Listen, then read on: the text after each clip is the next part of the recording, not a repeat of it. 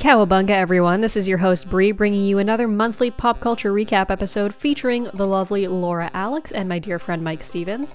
I just wanted to say that the monthly pop culture recap will not be a regular monthly thing, at least on the free feed going forward, which is why I would love your feedback.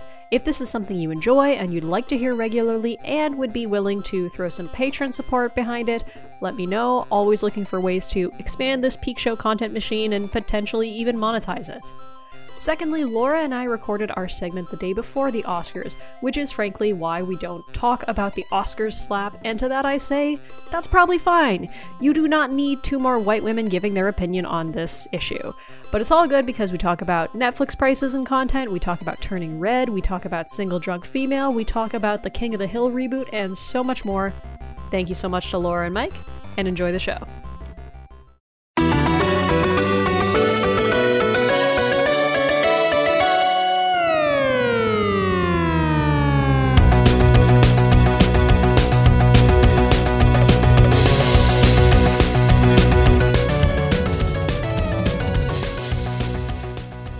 Hey everyone, welcome back to our second ever monthly pop culture recap show. We had so much fun doing the February episode with Andy Granlund that we're trying this again for March. And I have with me a new guest, my Twitter pal, fellow B2B journalism vet, Laura Alex. Laura, welcome to Peak Show.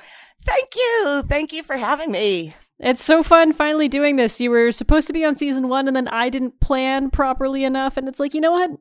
Let's just shoot the shit. Yeah, I like that plan because I am kind of terrible at remembering the basic plots sometimes and outlines of things. So we're all good. Yeah. So I gotta ask, whether it's, pop culture, personal, professional, what was the peak of your March? Well, the personal peak was getting out of my orthopedic walking boot finally. Yeah. I broke my foot in December when I was out running, and I thought I was going to get it off in mid-February, and then I kind of had to wear it for a month longer than I thought I did. So, that's the personal peak. And then I have two pop culture things too, but like sort of pop culture-y, world-ish stuff adjacent, but should I just jump right into that now? Absolutely. Okay, cool. So, oh, God forgive me. First of all, do you know, the thing about how Goldman Sachs CEO is DJing at Lollapalooza? No. I guess not. I mean, I learned that the goalie Garrett Sparks is DJing at Lollapalooza, which we've all had a fun laugh at, but yeah. Wow. David Solomon. DJ D Sol. Oh, so, okay. just take a moment to absorb that. I think he's supposed to do like electronic dance music or something. I am not a connoisseur of that genre. Me either. You're talking to the wrong gal. Yeah. So I'll leave that, like the criticism piece of that up to somebody who maybe is, but I learned that this week and I just needed to share the misery. So that was one. And then, Lord forgive me, this one's like pop culture politics, but like, I just need to say the thing with, Putin basically saying like, I stand with J.K. Rowling, we're both being canceled. I just, like, I know we're kind of on the same page about this. One hopes that would like show any American who's like dropping that into like as a substitute for I don't like that, we know it won't, but yeah, I mean the funny thing is J.K. Rowling will probably respond by putting like a Russian character in her books named like Ilya Vladimir Borsky or something. Like, yeah. I have read very few Harry Potter books. I've read, I think, the first 4, and I've seen the first 3 movies. So I've never had like a horse in that race to begin with. So when we were all canceling her, I was like, fine with me. Sure. Like, yeah. I'll also say orthopedic walking boots are the absolute worst. I had to wear one only for about 6 weeks last year. And it makes me think of the Simpsons episode when Bart breaks his leg and he's like walking into the Flanders house and the way he's like got the like just wobbling. Unfortunately, I didn't break my leg or break my leg. I didn't break my ankle running. Well, I broke it running, not in an athletic sense. My husband pulled up. I was taking the garbage. And I was like, "Come on, let's go get groceries." Yeah. And I excitedly ran to the car, like doing a silly run, and slipped on ice. And so, at least you broke it doing something productive. So, best of luck getting back into running. Thanks. Eventually, I'm gonna wait till the bone is fully healed before I do that. But yeah. I think for me, I mean, peak of my month, it's hard because this month, March in Ontario, we finally ended our mask mandate after nearly 2 years. And it's probably the first time since I've left Toronto that I kind of miss Toronto because everyone's saying, like 90% of the people in my grocery store are still wearing a mask. I live in a rural area where like I live nowhere near Ottawa, but when the trucker convoy was going on, people were doing like sympathy convoys here and stuff. Like it's a deeply conservative place where I live. Yeah. Like conservative for Canada is still very much like Joe Biden. But yeah, it's although the convoy actually, I think this might have technically been February, but the one thing the convoy accomplished was getting the former conservative leader basically removed as leader from his party. He got a, I guess, non-confidence vote, or his party rejected him, basically. Wow. Which was pretty funny. And then our two, central left parties basically joined forces. So I'm like, this is basically what the convoy has accomplished. So that's just kind of funny for me as a peak. And then as a personal peak, I would say buying this t-shirt. Because the bar's on the ground for me. Staying alive. It says staying alive, and it is a skeleton happily drinking coffee. I love that. Thank you. So my bar's on the ground for the peak of my month. But, we're doing this again because it feels like it's March, a slightly longer month than the last one, and yet pop culture still continues to hit us like a wave. It's just, so the biggest thing... Yeah. It wouldn't be 2022 without Netflix discourse. And nope. I'm excited, though, to talk about this with someone who actually understands markets a little bit, because I think a lot of people think they understand and they say like, oh, well, Netflix share prices are down. And that means, and I'm just like, please zoom out on that graph. So, the main reason Netflix is in the news right now is because Netflix has, in the same month, raised prices, canceled shows you love, including my beloved Babysitter's Club, and made statements about cracking down on password sharing. One thing that I think a lot of people are realizing, because, people only read headlines, that's nothing new. They're cracking down on password sharing in only a few nations: Chile, Costa Rica, and Peru. There's a reason for that. They are targeting poorer nations for this. So first of all, when I read a couple pieces on this just to make sure I was getting the details right, this is why I defend business reporting and trade reporting. Because I was reading on this on NPR. Like, NPR is a legitimate news site, but the quotes and the opinions it was getting weren't from analysts or whatever. It was just Twitter users. It was like, Netflix is going to lose a lot of customers, said one Twitter user. Like, I'm begging people to fucking do an interview. Call a business analyst, get an actual expert opinion. I don't care what people on Twitter say. I care what experts have to say. Oh, you mean you don't want to hear from like at some guy for 2069? I mean, I always want to hear from some guy for 2069, but like, I don't know. It's like you expect that from the kind of quick hitter clickbait sites, but when I realize that like even NPR is doing that, I'm just like, oh my God, like do an interview, because I want to, like, so I actually, when I was an entertainment reporter, I started out reporting exclusively on the streaming business. And so Netflix quarterlies are something that I spent like a good 6 years kind of analyzing. I understand why it's doing, I mean, I don't understand why, like, when I say that, I'm not saying it's justified. I'm not saying it doesn't suck, but like Netflix has become the preeminent streaming service in North America. I honestly doubt it will even try this in North America, because growth there is not the goal anymore. If you look at Netflix quarterlies, which I just looked at, like its growth, it continues to grow, but its growth is slowing. And that's very normal for any business. But that's just, it's at a saturation point. And so it's trying other things to get past the saturation point. Yep. I think what a lot of people forget is that unlike a lot of the other streamers for Netflix, streaming is its only business model. It's not Amazon's only business model. It's not Disney's only business model. It's not even Hulu's, because Hulu's owned by Disney. Like, right. So, but then people say like, oh, well, Netflix's stock prices are way down. Google blank stock prices and you will see, and just go to the 5-year.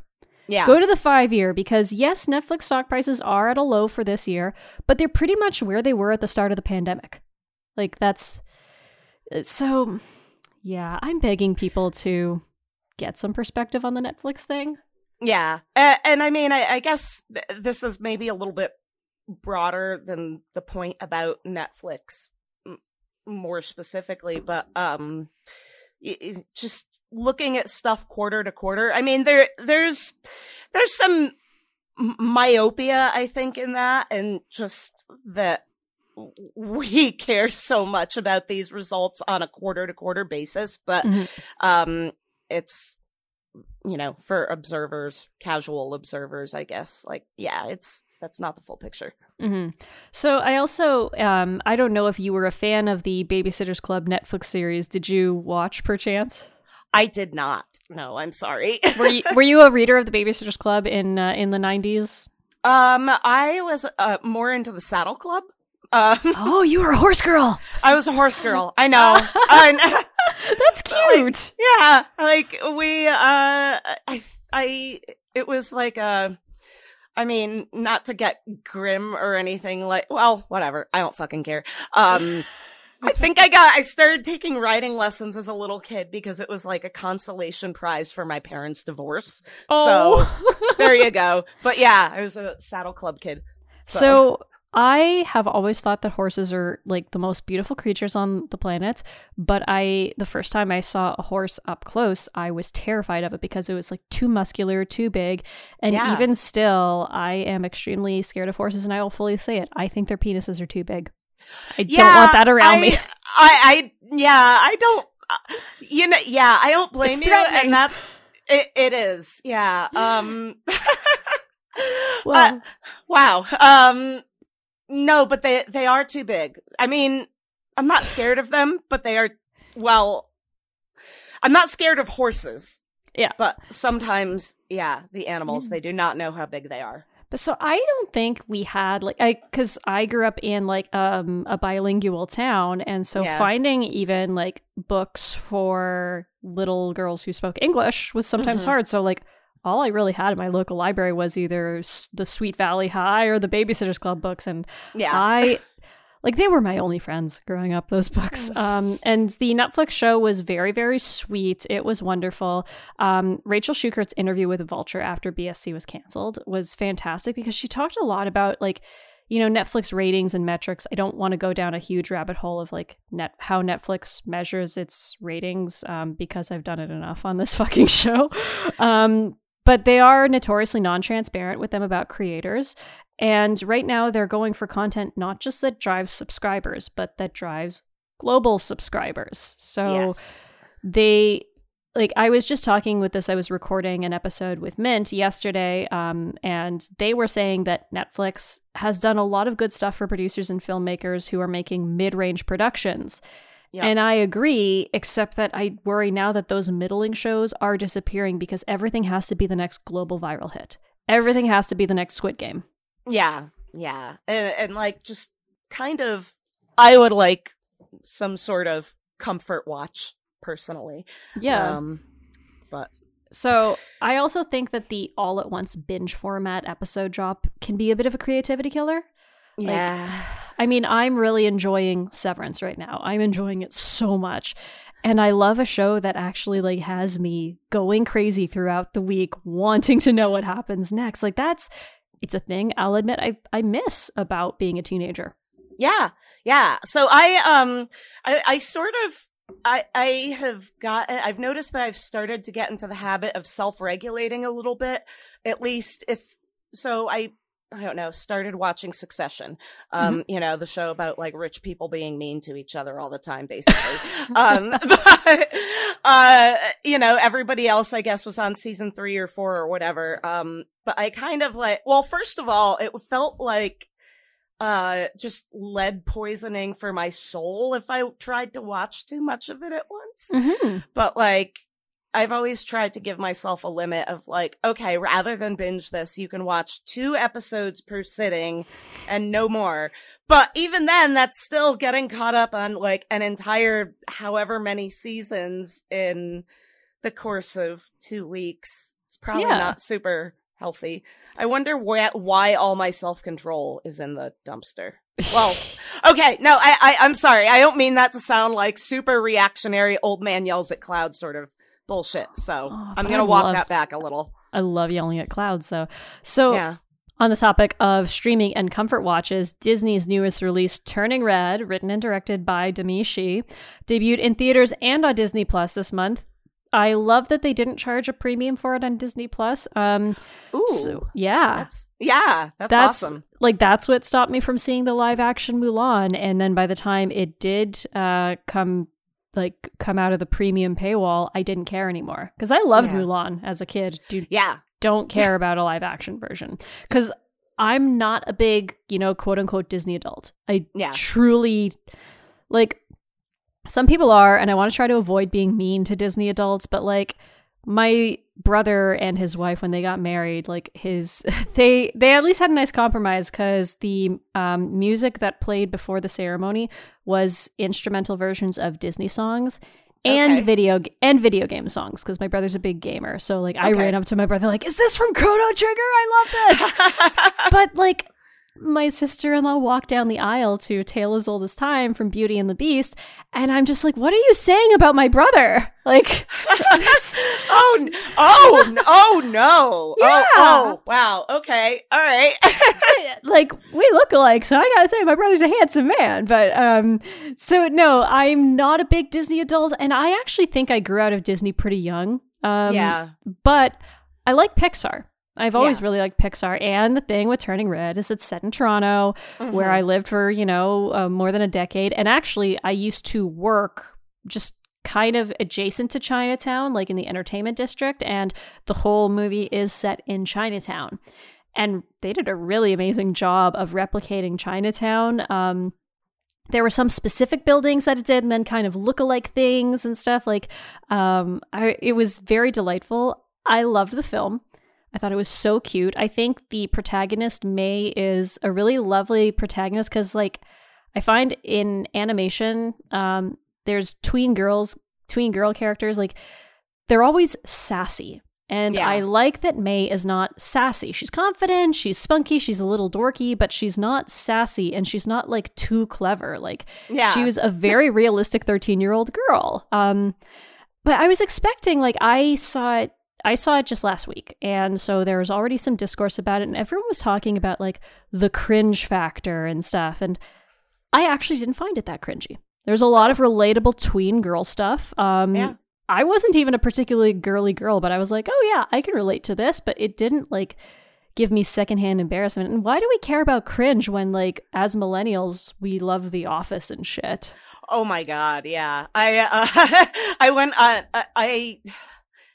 on a work trip recently, and I was watching episodes of The Office in the hotel room, and it was like, it had been years, and I was thinking like, oh, this is like, I seem to remember this being a little more clever, I think, at the time, but that's I'm very good at tangents. I have not seen Turning Red yet, partly because we don't have Disney Plus, but also it would be nice to maybe take myself to a movie at this point. So there's some piece of the plot that hinges on periods, right? Actually, it's not that much. What's interesting is that they do, like, when she, spoiler alert, I mean, I'm just about to explain the entire conceit of the movie. She turns into the giant red panda, and she's freaking out in the bathroom, her mother thinks it's because she got her first period. And so like, it's not, the plot doesn't even revolve around periods. I mean, the whole thing is a metaphor for puberty. Yeah. But like I was expecting the period thing to play a way bigger part in it. Yeah. But, okay. I mean, what it is, and maybe this is why people are making both a big deal, both negatively and positively about it, is that it talks about her period very frankly. Like, and very matter-of-factly, and not like, I mean, the mom is freaking out a little bit because she thinks it's her first, but it's like very like, you forgot your pads. And so it doesn't censor it, which you're used to from Disney. So yeah. No, I mean, so the only thing, and I'm sorry, this is where I'm probably going to get into a little bit of TMI territory here. And this is not, you know, a diss on the people who raised me or anything like that. But, so I've seen a lot of the discourse from people complaining about like the period elements and like, oh, this is so, you know, traumatizing for boys or whatever. I just like when I was at about that age, I did not know there was blood involved. So I was in for a really rude surprise. So I just, like, that's just the story that I think of that's just like, nobody told me they spoke sort of in like euphemisms and spoke around it, and literally nobody told me there would be blood. I thought I was dying in the most embarrassing way possible. Anyways. Wow. So I knew about that part, but I actually didn't, this is going to sound crazy. I didn't know about cramps. And that was why all of a sudden on New Year's Eve, 2002, I was a late bloomer because I was like 13 and a half, thought I was dying in a mall food court. And but no, like I thought it was very frank, and it wasn't graphic, but it was just like, you'd expect Disney to not use the word period. So that was kind of nice. There's one thing I'll say, because I'm thinking we're like the same age, right? Born in 89? Yeah. 85, Okay, so 2002 is when this movie is set. May and her friends are obsessed with a fictional boy band.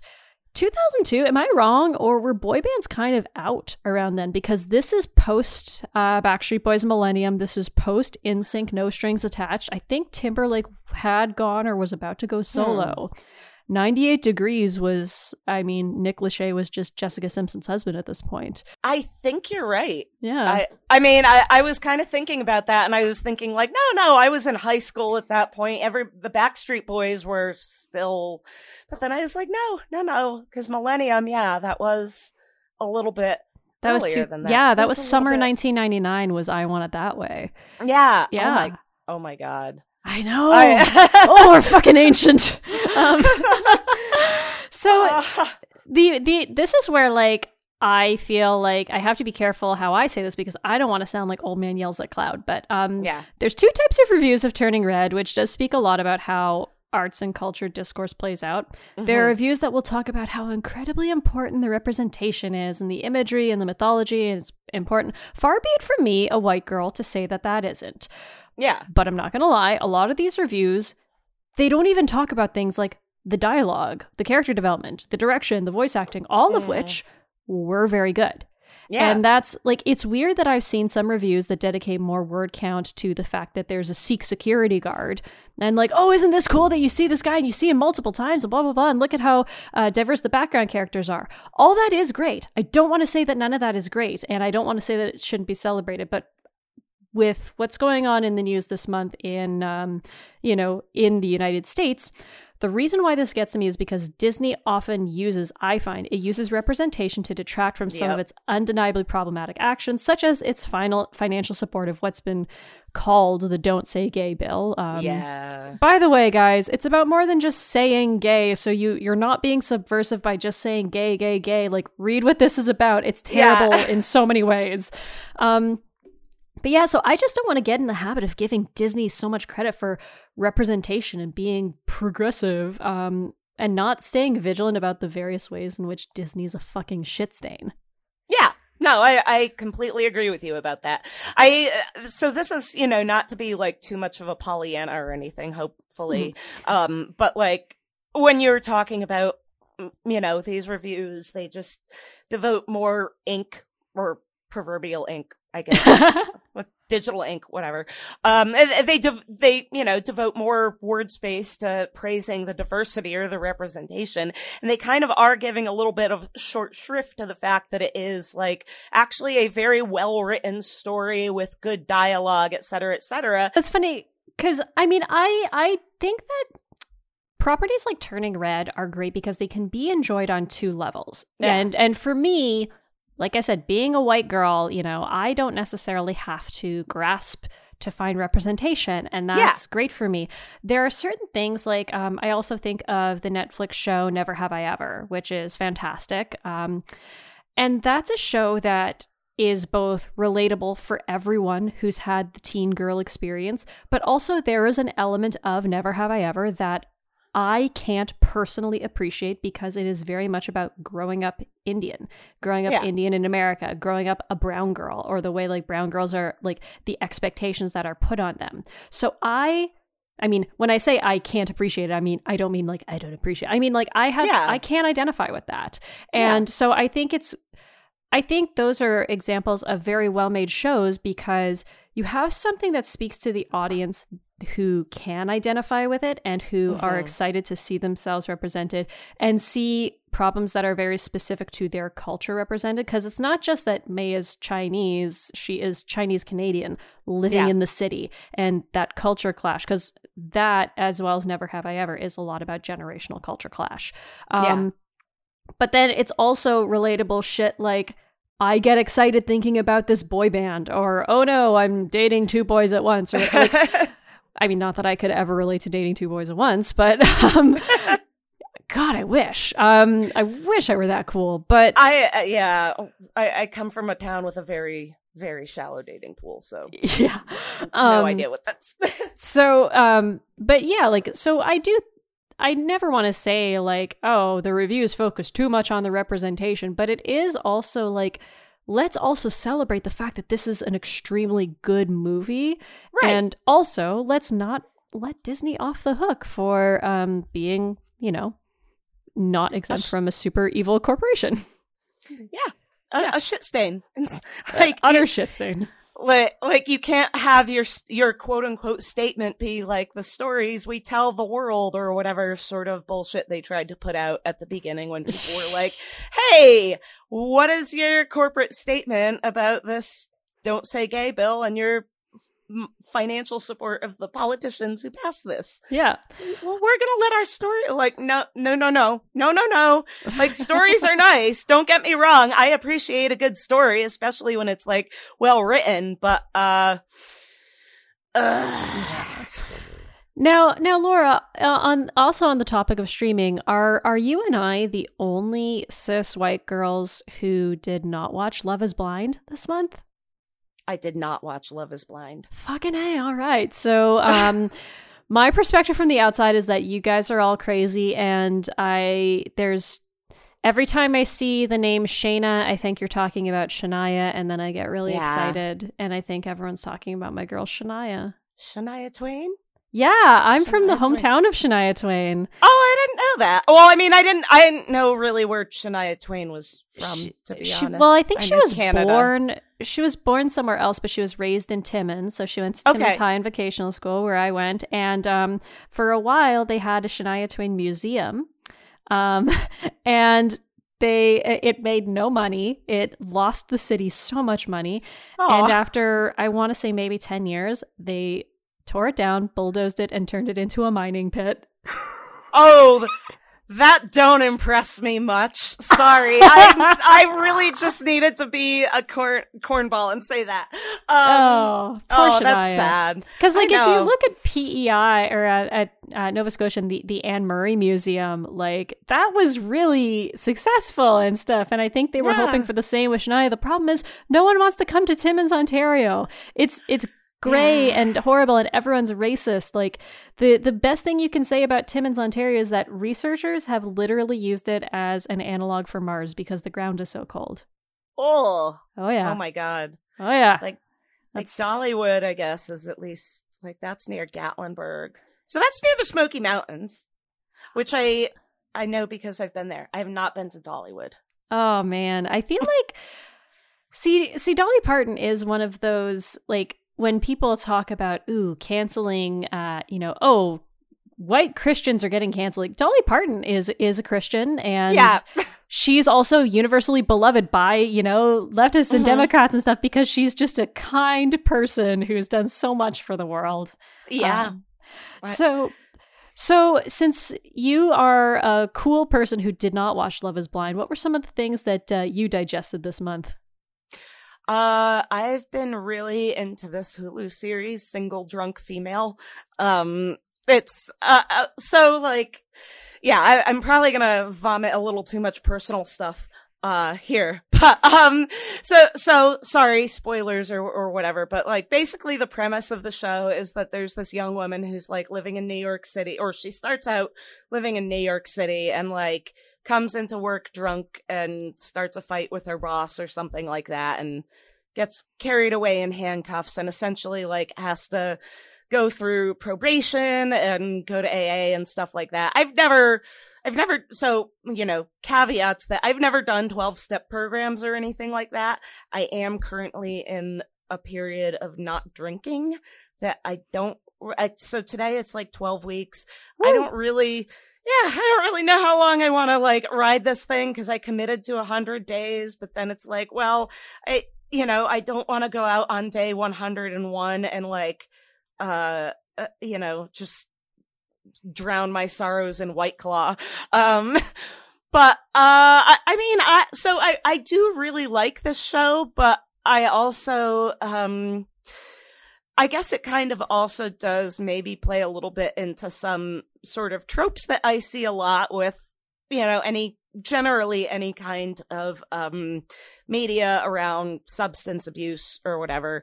But it's, it's this person who like their life is falling apart and that's, that's somehow the inciting incident for, kicking alcohol or whatever. And I just like, this is, and again, this is, I don't want to be, too although you know what? Fuck that, because I am from Connecticut and like my people's Olympic sport is practically complaining. So, but,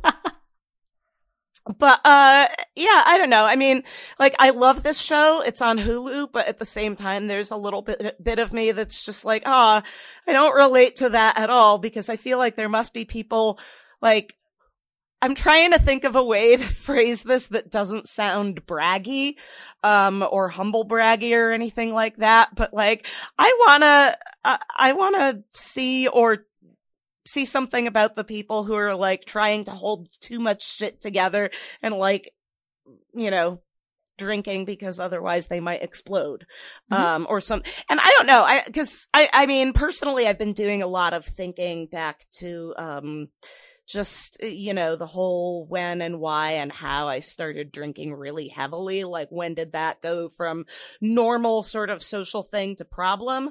So, but they sort of go through a lot of that in the show too. Like, it goes through, how her father died at some point prior to to where the story begins. And that was sort of not an inciting incident, but it was like a key turning point, I think, for a lot of her issues kind of calcifying.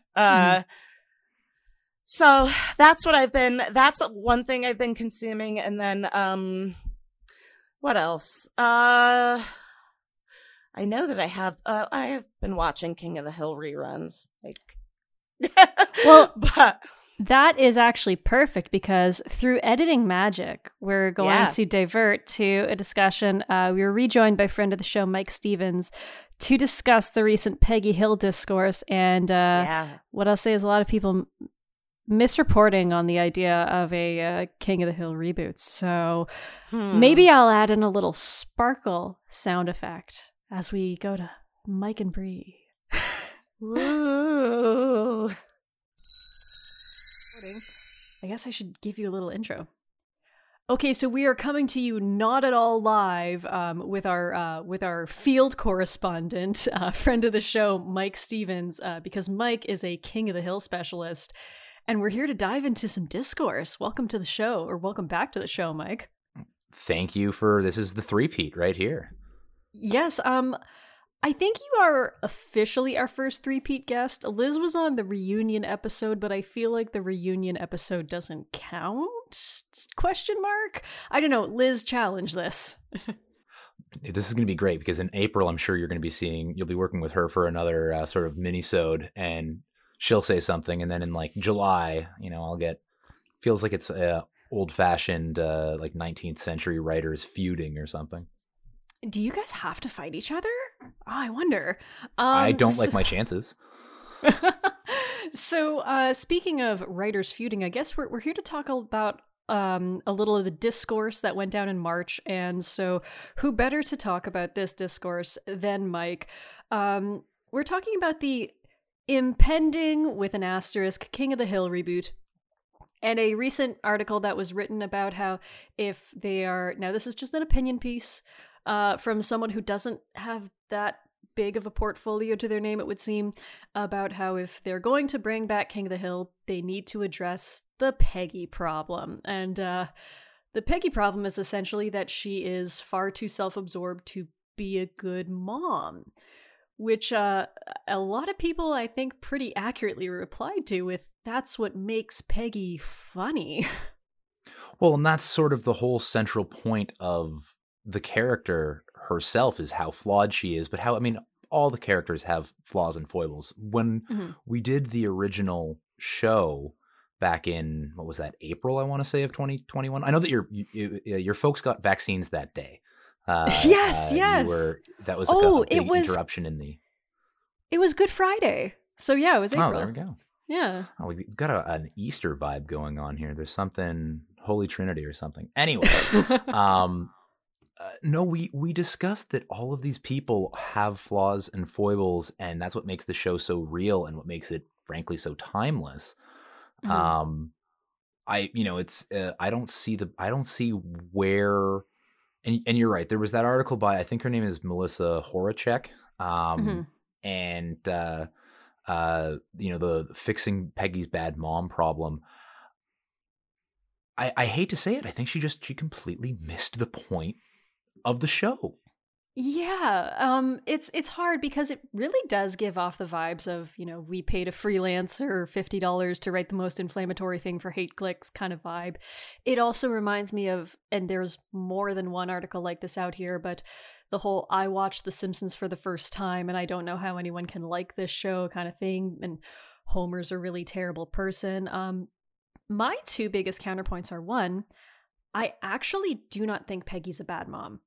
I think that Peggy is this kind of reminds me of the very first episode in which Jose and I talked about Malcolm in the Middle and Lois, and whether or not Lois is a good mom. And it's almost like a pointless question to ask because we're so used to thinking of someone as either like a good mom or a bad mom. And the truth is, a lot of people who have like complicated relationships with their parents would say that, like, my parent did this thing that was really good, and they also had this very big flaw. I think Peggy, raises Bobby with a lot of self-love. I think she is very giving, and she's incredibly selfish. Yeah, I mean, she's. I think really her biggest fault, if any, is that she's just vain. She's like she thinks that she is God's gift to humanity, but if that's the case, then that makes Bobby the son of God. She does treat Bobby relatively well. There are certainly times where she's harsh with him and says things to him that are not necessarily, like she reminds him. There was one of the great parts actually about the discourse, resurfacing for the hate clicks, is so many people on Twitter and in social media in general were actually sort of lovingly sharing their favorite Peggy bits. Yeah. And you see the one where Bobby references some old, is it a stork or it's some sort of like it's a roadrunner, and then Peggy says something along the lines of like, oh, do you remember when you used to have that terrifying dream where it was eating your eyes? And then later that night he has a nightmare about that again. Mom! And so she's bad that way, but to your point, and I mean, if you wanted to look at this as, and I know this is subjective to some extent, and we are also maybe going a bit further afield on a fictional person than is necessary here, but okay, she works, supports her family, financially, and then also, logistically putting meals on the table, all of that, coordinates vacations, does things like that. So sort of covers those bases. Not that this would be a mortal sin anyway, but it's not like she has, either substance abuse or chemical dependency issues that are, inhibiting her ability to be a mother. Peggy has her shit together. Yeah. Yeah. No, she's not physically violent. So like bad mom and wife, I don't know. I mean, it seems like it's just, I think something that, and it's maybe funny considering who the author is. It's one of those things where when women have traits that are more commonly associated with men, we're likely to call them a bitch. And I'm sorry to use that word, but that is that is well-trod territory, I think. It's honestly one of my favorite words. So you can, it's, I've got C word privileges, but I feel like, you're my friend. You can say the B word to me. It's, yeah. I would never, I'm not, maybe if I was like English, I think it's different over there, but I'm not going to use see you next Tuesday anytime soon. Oh, so that's why my husband says that to me all the time. So one of the reasons. So the other thing, though, and I think this really speaks to the strength of Daniels, Judge, and the entire writing staff on there, is King of the Hill, aside from maybe post-season 7 when it went into more episodic kind of stuff, was really, really good at giving a pathology to all of its characters. And, we talked so much in the episode about like all the pain and stuff that all these characters harbor, and yet every single one of them has a story. Like, like Dale has, his father that he has this broken relationship with. Bill has, his terrible downfall from high school glory. And with Peggy, you see it, I think the earliest you see it is season 2's I Remember Mono, which is where you first meet Mother Platter. And the way she pushes her as she's cooking and like, like, why don't you just build him a rocket ship, Peggy? Because she just has no faith that her daughter can do anything. And my favorite line of that episode, possibly one of my favorite TV lines of all time, is Peggy's like, I can't do it. And her mother says, do not say can't. You will not use contractions in this house. And because you think she's going to like give her daughter this line of encouragement, but she's actually just saying like, no, I don't like you using contractions. They are also very smart after to write Peggy very rarely using contractions after that. And it's kind of part of the Peggy inflection of talking. But I was going to say that's, sorry, continue. No, I was just saying like that really does, like, just as you see that all of Hank's flaws are really, the groundwork is laid by Cotton. Peggy, she has reasons for being the way she is, for being as overconfident as she is. And it's a half-hour cartoon comedy show, but they wrote in a very clear pathology for Peggy and showing that her arrogance is really a lot of pain. Absolutely. And it's the typical making up for having your confidence shaken for so much of your life is that you sort of either you develop a persona or you lash out or you sort of try to exude something that is not at all reflective of reality. And I think we also discussed last year as well the intergenerational familial sort of conflict that just permeates the show. And so, yeah, Hank never thinks anything that Bobby does is right. Peggy thinks that everything she does is right.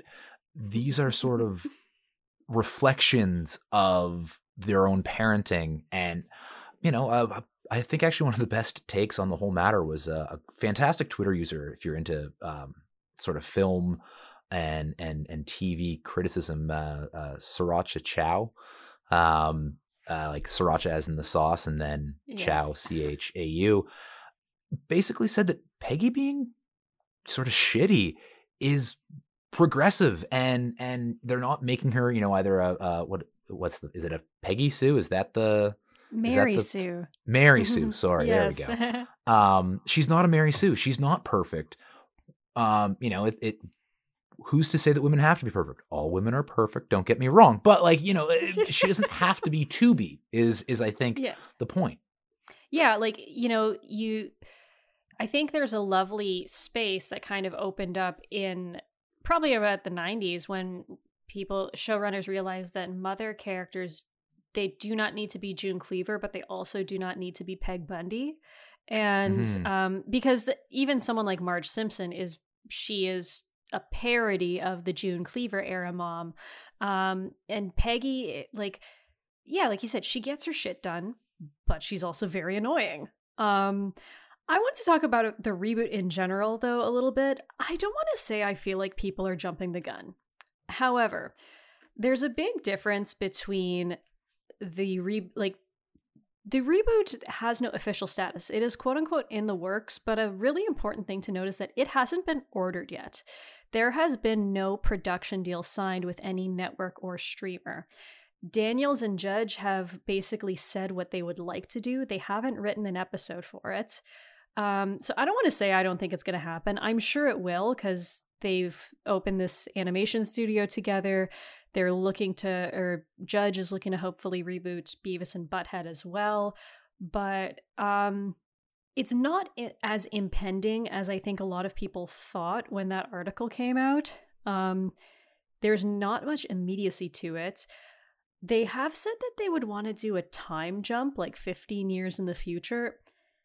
I don't want to say I'm not sure how I feel about that, but maybe it's because I love like tween Bobby so much. On one hand, it gets rid of your Luann problem, I guess, and you can it's a lot easier to say, oh, ever since Luann moved away, like. Yeah, there's, I think one of the realities is that nothing is allowed to die. Everything has to be a franchise. Everything has to be vertically integrated. And so bringing King of the Hill back it was relevant enough for long enough that someone can make money off of this, yes. Which means it is not allowed to die. Mm-hmm. So I'm with you that I have a little bit of skepticism. Frankly, yeah, it could be in production hell for all we know. But I have a little bit of skepticism about how good it will be with a time jump, especially. By the same token, I guess, what's worse, finding out what they're doing 15 years later or pretending like the, interim 15 or 16 years don't exist? Is it still going to be in the early 2000s, or are we going to have Hank complaining about iPhone 12, which that will be awful. I'm more like, I'm very hesitant. Like the line I've kind of been thinking all day is, I don't want to know what Hank Hill thinks about they, them pronouns. And I really don't want to know what Peggy Hill thinks about they, them pronouns. So I hope Judge treads lightly. I'm sure he will, because Greg Daniels is, a good liberal boy. But that's, talking about how things can't die, I feel like that's actually more relevant to the second episode that you were on, the Arrested Development episode. And, that is a real, that's always my worst case scenario that I point to, which is that, here is something that came back and we were so disappointed that fans, the most diehard of fans, literally just pretend it does not exist. And hey, if that's the worst thing that happens in your life, my life is not going to be ruined by a bad TV show, but I don't know. I really love when beautiful things are left alone, and I would much rather focus on, say, getting the entirety of King of the Hill onto a Canadian streaming platform so I can enjoy it. Yes. Wonderful. Don't have to figure out VPNs or anything otherwise, but I think we also discussed this, that actually when Daniels and Judge left the show, season 7, I think. 7. That's when it went downhill, and then it still had another 5-6 years. Okay, sure, bring them back. Maybe there's something left in the tank. But it had 260 something episodes. What do you mean? We haven't left anything unsaid. And also, a thing that I kind of just remembered, they killed Cotton. Right. Yeah, so you're gonna have I know he's not in every episode, but he was for a while in most of the episodes. I think if you were to bring it back, like, whether or not you think you need to be the most politically correct person in the world, whether or not you think people of color should voice people of color, you need to address the Khan problem. You really need to address the Khan problem. And so if there were a King of the Hill reboot, I would probably watch it because, like, give me content. I am hungry. Only content can satiate this void in my soul. But at the same time, I feel this kind of like sense of dread. I'm like, oh, why can't I just have all my things that were wrapped up with a bow in 2009? No, exactly. I'm completely with you on that. My big thing is, have you ever watched the movie or read, I guess, the novella Stand By Me, which is the novella is, I think, named The Body. I've never read it. However, I've seen the movie many times, including we had to watch it in my grade 11 psych class. So that's all right. And I'm not going to let this derail me. I'm going to get to a point. That's what I'm going to do. So okay. There's the main character in Stand By Me is a writer, because Stephen King loves to jack himself off in his work, and he's a kid, and the other kids in the group ask him to tell one of your great stories, Gordy, or whatever the heck his name is, and he does, and it's about a pie eating contest, and the kids then ask, okay, well then what happens next? And he's like, it doesn't matter what happens afterwards. The point of the story was the pie eating contest. Like, oh, well, he should have gone home and told his dad to fuck off. That's something along those lines. And that's a really, really great, that's also Stephen King being like, hey, fans of my work, stop telling me what my characters should do. He also wrote Misery, which is basically that in a much darker context. But I don't need to see that part where Bobby goes home and tells his dad to fuck off. We already have what we have. The story doesn't need to be all encompassing. There's something, I don't know, there's something about adding to, you wouldn't necessarily add to Michelangelo's David. You wouldn't necessarily add to the ceiling of the Sistine Chapel 15 years later for the sake of money. You would hope that you have something actually good and artistically genuine, even if you are also going for money. You wouldn't like wipe clean a fresco of Jesus and then paint over it with your own version that looks kind of like a monkey. The only person who I would know that would do that would actually be Peggy Hill. She would have the hubris to say that she could make it better. Plot. Yeah. Yeah, and I'll leave us on this one note. For those of you listeners who, like me, were the scourge of the earth and crawling Tumblr around like 2013, 2014. And there was this webcomic that went around in which an adult Bart Simpson and Chris Griffins were the family in Family Guy, correct? They appeared to be gay lovers, and they were in a therapy session talking about their traumatic childhoods and talking about how terrible their dads were. And their therapist is kind of like just helping them along very gently. And then at the end, they leave, and you see that the therapist's name, it says like Robert R. Hill or whatever. And it did bother me because Bobby's middle name is Jeffrey. Everyone knows it's Jeffrey. But he calls up his dad, and he, because this made him think, he's like, you were a really great dad. And I mean, it's Tumblr, so we had to make every cartoon character into another cartoon character's gay lover or whatever. But as much as the comic itself was very peak Tumblr, hey, that's the conceit of the show. It was also like a cool way to reflect of like, yeah, Hank Hill was actually a pretty good dad at the end of the day. And, now I get to imagine this nice future for Bobby on top of some of the other nice futures I've imagined for Bobby. If we come back and we find out at 28 that Bobby, like, I don't know, works for Great Westlife or something, I'm going to be like, oh, well, all the various futures that I imagine for Bobby are just out the window now. Like, I'm fine just using my imagination, like you said. Yeah. No, I sort of, the season or the series finale barbecue is That was a perfect ending for me. I don't need any more. Like it passes through me in the same way that if it had been done correctly, Arrested Development third season ending was a perfect ending. You didn't need any. Once they get on the boat and they're going off for their own, that's all I needed. So that's really where I come down on. The one thing I will say is Mike Judge has been really funny and Yes. has really understood how to make me laugh since I was like 8. So or 7. So I mean, I just feel like he could do something new. Like I've liked everything he's done.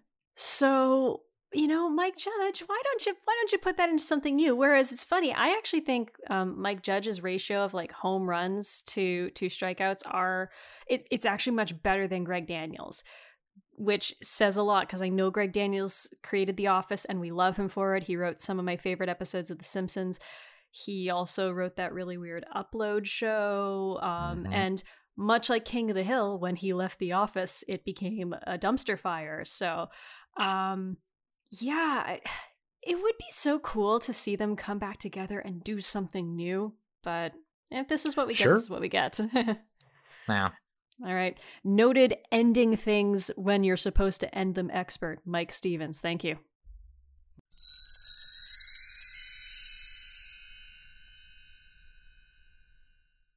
Jazz hands. Wow, that was fascinating discourse, and it was so cool how Mike just showed up in the studio. That was fantastic. Amazing. Yeah, I gotta say though, I've said this every time King of the Hill comes up. We need to get it in Canada. Like, it's not even that it's not on any of the streaming platforms. You can't even like buy it off iTunes. I would spend all my money if you could. Why? I don't know. Like, so the streaming situation in Canada is we do not have Hulu. We have Disney Plus that has some Hulu things on it, but not all of it. We don't have HBO Max, whatever HBO streamer is called, but you can get that as an add-on through Crave. Crave is a pretty good streamer. I don't have it myself, but it's owned by like Bell Media. Do Americans get Letterkenny? Is that a show? I don't know. I know that I have heard about it. I have not tried to go seek it out for myself. It's a very relatable show to anyone who grew up in the boonies, which I did, because like I feel like, here's the thing, I just want Americans to know that in terms of content, Canadian shows are more than just Schitt's Creek. And hey, I like Schitt's Creek. I do not love it, and it's too cutesy poo for me. My number one thing that I always recommend to Americans is if you like Schitt's Creek, or if you're thinking of Schitt's Creek, I would also recommend anyone watch Kim's Convenience. Which I think it is on Netflix.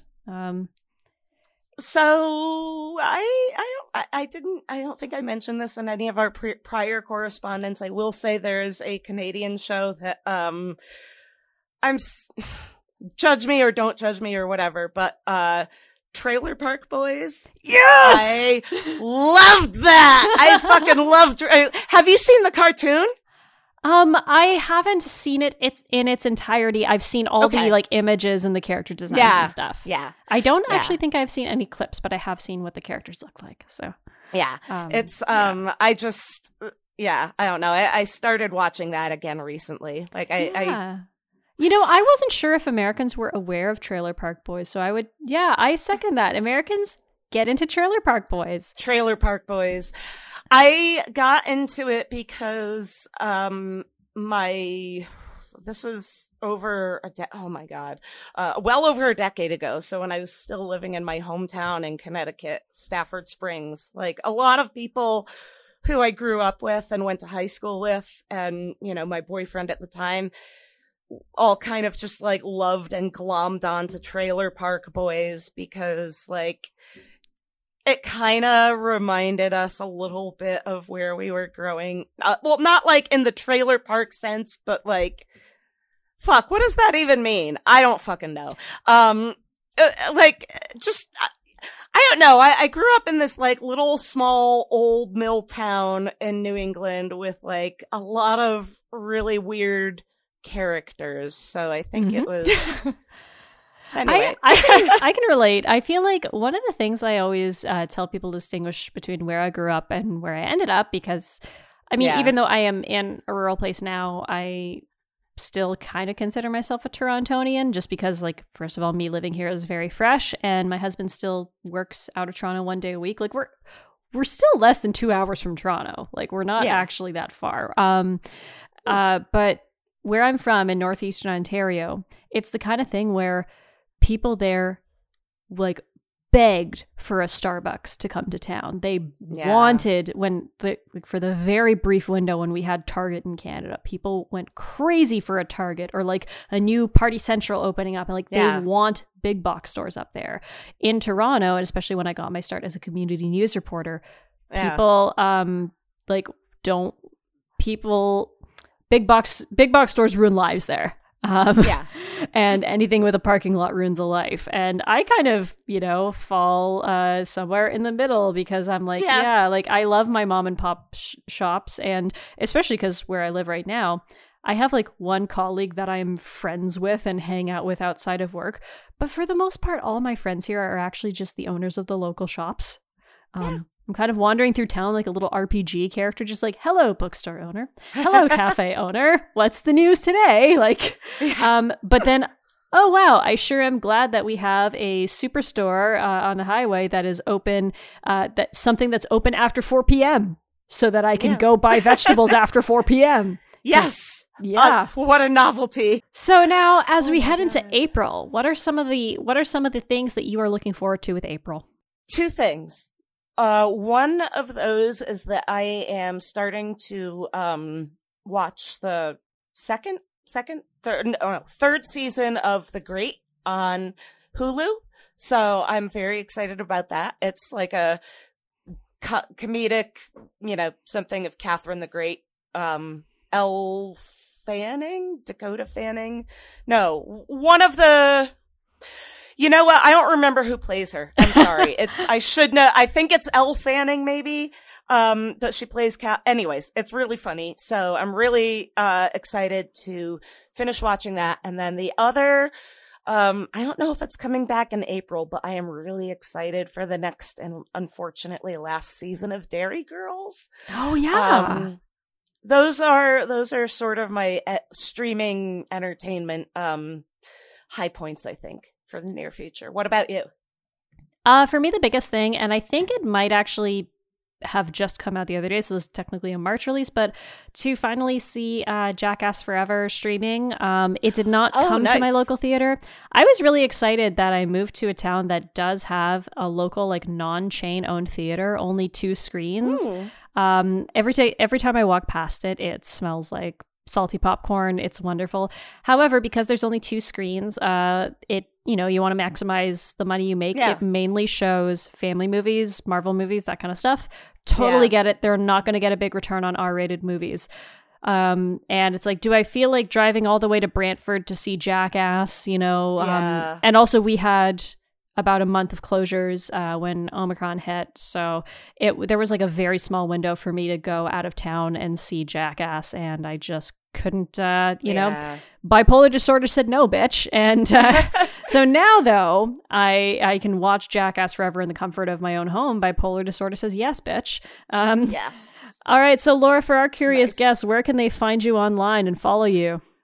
Twitter, unfortunately. It's just my name, Laura Alix. Alix is Alix, which is, I feel like such a pedantic prick saying that, but, Twitter, and, I mean, I do Instagram, but like, I don't really do Instagram. It's like mostly pictures of my cat. So, probably Twitter for the, Twitter for the most part. Cat and burritos for me. I mean, and I feel bad because when I tell people my name is Brie and they're like, what? I'm like, Brie. And then I'll always go, like the cheese. And then I realize, they're going to spell it Brie now.